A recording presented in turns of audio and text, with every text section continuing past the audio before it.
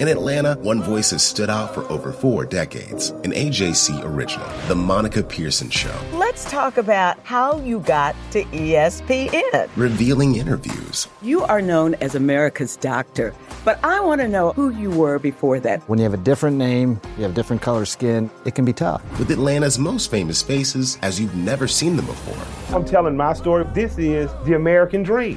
The Monica Pearson Show, streaming now on AJC.com. The AJC's trusted veteran political voices, Greg Bluestein, Patricia Murphy, Tia Mitchell, and Bill Nygut, are the essential source for Georgia politics. The Atlanta Journal-Constitution's Politically Georgia. Sign up for the newsletter, download the podcast, subscribe to the AJC. Hey everyone, this is Doug Robertson of the Atlanta Journal-Constitution with another edition of the Southern Fried Soccer Podcast. As always, you can follow me on Twitter at Doug Robertson AJC, or on Facebook at Atlanta United News Now. As I sit here in traffic on I-20 on my way to the training facility, I was thinking about what an important week this is for Atlanta United, both for its short term and its long term. Of course, if you haven't been following the club, you know that with the addition of Pity Martinez last week, the team now has 4 designated players. A designated player, for those who are new to Major League Soccer, is basically a designation that this player makes more than a salary of, I think it's around $540,000 this year. The salary, when you figure this out, the charge when you figure this out is both salary and transfer fee amortized over the guaranteed years of the contract. There are more ingredients, but those are the 2 biggest factors. So, Major League Soccer only allows each team a maximum of 3 designated players. So Atlanta United has a little bit of a problem that it must solve before rosters must be compliant by March 1st, which is the start of the season. So they have probably 5 weeks or so by my count. Now, again, if you're new to the team, Miguel Almiron, arguably the best player in Major League Soccer over the past 2 seasons, the playmaker, left-footed playmaker, midfielder, just a battery that doesn't stop on offense and defense, wants to go play in Europe, has said he wants to go play in Europe, was promised by former manager Gerardo Martino that he would do everything possible to help him go play in Europe, is to be of reported interest of several teams in Europe, including Newcastle, maybe Naples. That report looks a little bit dubious. Some people are throwing out Tottenham Hotspur, which of course Darren Eales, Atlanta United's president, worked at before he came to Atlanta to run the Five Stripes because of their injury issues, as a possible suitor. The other option would be to either sell or loan Ezequiel Barco, the 19-year-old midfielder from Argentina. I'm going to kind of break down both of these cases here for you real quick in this podcast, and then we'll talk about some other things, including the short-term and long-term impacts of both of these moves. Now, Darren Eales has said a few times that his valuation of Miguel Almiron is around $30 million. That would be a record transfer fee for a Major League Soccer club to any team. Almiron is, I believe, 24. He's a fantastic player. If you've watched him, you know, I can't tell you how many press boxes I've sat in the guys haven't seen Almiron play live. He gets the ball, starts dribbling around, and suddenly you can hear a, oh, wow, kind of down the line. Now, Atlanta United lost a little bit of leverage, it can be argued, when Pity Martinez announced that he was coming to Atlanta United, because the clubs who may be interested in purchasing Almiron know, well, Atlanta United has to sell. Well, Darren Eales has tried to counter that by saying that he doesn't have to sell, and in that he may be right. But selling Almiron for $30 million would be a gigantic step for the club. It would be a gigantic step for the league, obviously because of the number. The finances that would go to the club, it's not a $30 million like-for-like type of a thing. They recoup both the transfer fee and the salary they've paid Almiron over the previous 2 years. So that would be probably around $13 to $14 million. Then there's some other fees. Major League Soccer gets a small portion, but Atlanta United would still recoup a pretty penny. I think it's almost $20 million of $30 million, if not more than that. It may be $24 million. I did the math a long time ago and can't remember what it is. I need to look it up again. That's money that can be reinvested. It has to be reinvested back into the club in a variety of ways. It could be another player acquisition. It could be the academy. It could be anything that basically helps the club run. It can't just go into the coffers, so to speak. Be a gigantic step for the club. It'd be a gigantic signal of ambition. It would be a gigantic way to verify that the club wants to buy young players, develop, and sell at a profit. A huge step for Atlanta United, and a huge move for Almiron. I don't believe that Almiron will go to Newcastle. It's a club consistently in turmoil. Darren Eales is very familiar with it from his time both at Tottenham and West Brom Albion. It's just a situation that I think if they were to sell Almiron to Newcastle, it would be putting him in a position to fail. Not that Almiron would fail. It would just be a very difficult spot. They're fighting fighting to avoid relegation right now. Rafa Benitez is threatening to leave. He's a fantastic manager there at Newcastle. Almiron could end up going 4 months later, get relegated, and then that's just a situation no one wants to put a player into. Naples, I think, will be a fantastic landing spot for Almiron. Carlo Ancelotti is a wonderful manager, works with young players, very good head on his shoulders, and from everything I hear, just a very kind man, very good-natured man. Very good situation for Almiron. Fantastic league, would face fantastic defenses. It'd be a great situation for him. Tottenham would also be a great situation for Almiron. The most watched league in the world, a club with Champions League ambitions, a club in the Champions League now, a club he would be surrounded by a lot of wonderful talent. They just sold a playmaker in Moussa Dembele to China, so they might have a spot. I would need to really take a more in-depth look at their roster. Anyway, I think that would be a fantastic move for Almiron and the club. Now let's look at Barco. Because Barco is 19, for another 2 months or so, he is classified as a young designated player by Major League Soccer. That's a subset of the designated player. This was created so that teams could take chances on players that maybe other clubs didn't know, hadn't identified, hadn't scouted. They could take a chance, buy the player, pay him a salary, I guess, to incentivize him, and if it doesn't work out, they can loan that player. And the loan acquisition doesn't have to include the covering of the transfer fee, only the salary, in order to remove that player from a designated player status. So to kind of make that as clear as possible, Barco was purchased for reported $15 million. That was the largest transfer fee in Major League Soccer. However, his salary is only about $1.4 million per year. So, if Atlanta United can't sell Almiron, but needs to create the designated player slot to allow Pity Martinez to come in, they need to loan Barco. Because Barco is a young designated player, the team acquiring Barco would only need to agree to cover his salary, $1.4 million, in order for Atlanta United to free up both a roster slot and a designated player slot so that Pity Martinez can begin playing with the first team.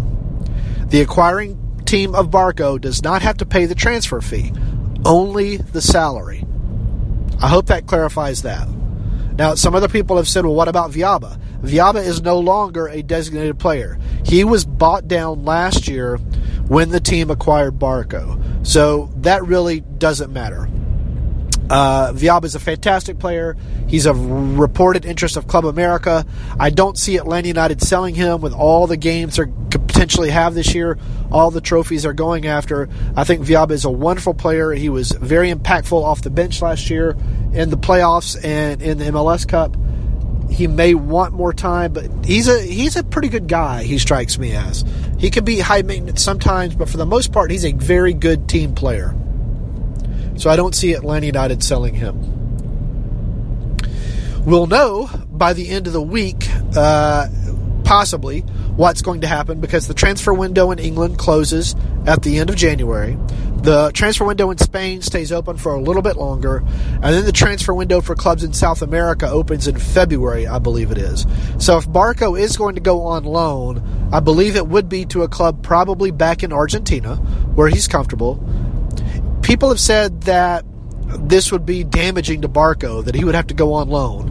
I don't think that's true, only because he has to go on loan because this is the rules of Major League Soccer. It's not like Atlanta United has a choice.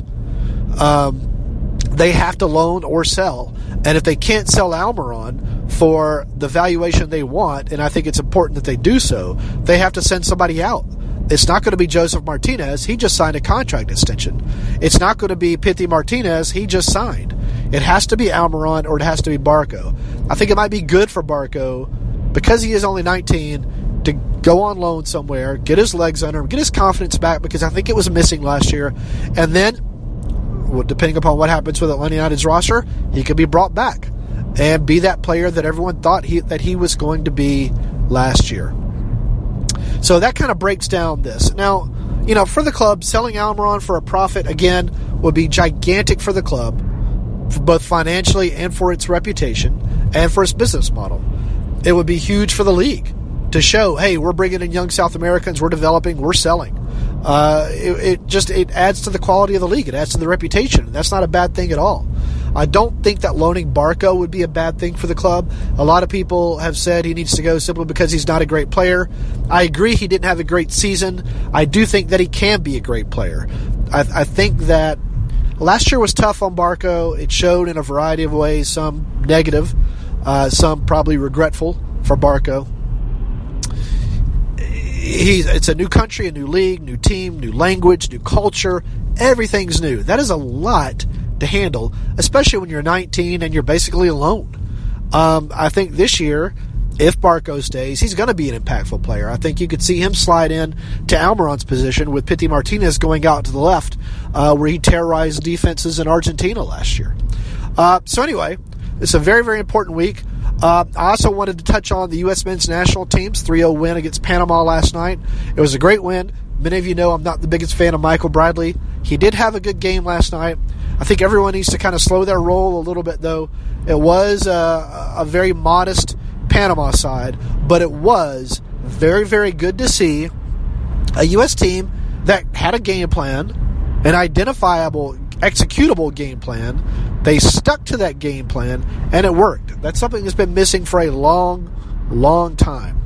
I don't mind that it was a modest Panama side for the United States younger players. They need that. They need to get their confidence up. They need to kind of get a sense of what the heck is going on before they start playing the higher quality teams in CONCACAF and in friendlies that they have lined up. So anyway, I think it was a good performance. Michael Bradley did look good, but again, modest Panama side. I want to see it done against the better sides. But it was a good first start for Greg Berhalter. I can remember in Gerardo's last interview with me, right before he was leaving town, we were talking about if he had been interested in the men's national team job for the United States, and he didn't really want to get into it. He said they weren't interested in me, so I didn't really think about it a whole lot. But he did stress that Greg Berhalter is a great coach. Columbus, along with Red Bulls and Kansas City, were three MLS teams that Gerardo Martino had a lot of respect for in Major League Soccer, because they had a tactic and a style that they stuck with. And he appreciated that. They want to play soccer, which Martino obviously enjoys and appreciates. So it was a great first start for Berhalter and the young guys. If you missed it, Lawrenceville's Walker Zimmerman scored last night. I thought he had a pretty solid game. A lot of the young guys that you'll get to see Atlanta United take on this year on other teams had good games. So, it's a good first step for the United States men's national team, and off we'll go. That's going to wrap up this Southern Fried Soccer podcast. It's kind of a quiet week for Atlanta United, other than potentially selling Almiron or loaning Barco. As they head to California, they'll fly out on Friday. They'll be gone until the 15th. I will be out there the 5th through the 12th. So I hope that you'll read the coverage. I think, as far as I know, I'm the only Atlanta-based media that will be out in California. I'll be covering the training sessions. I'll be covering 2 of the friendlies they have lined up that aren't open to the public again. I've got a few other questions out to Major League Soccer and Atlanta United. Were they invited to the White House, for example, for winning a championship, and are they going to go? I'm trying to find out information about the championship rings. That's a league thing. The White House is an Atlanta United thing. So I'm awaiting answers on a couple of those questions. The home kits are gonna, I think, just by the logistical math, come out sometime in the days between when the team gets back from California and before they head to Costa Rica. That game is on February 21st against Herediano. It's the CONCACAF Champions League match. They leave the day before and they come back the day after. So I think it's going to be that Saturday, Sunday, Monday, or Tuesday of that week. So anyway, again, this is Doug Robertson of the Atlanta Journal-Constitution. Follow me on Twitter at Doug Robertson AJC. Follow me on Facebook at Atlanta United News Now. I hope that you will consider subscribing to this podcast. I hope that you'll also appreciate the work done by others. Dirty South Soccer, Off the Woodwork on 92.9. Those guys do a fantastic job, and please consume their news also. All right, have a good one.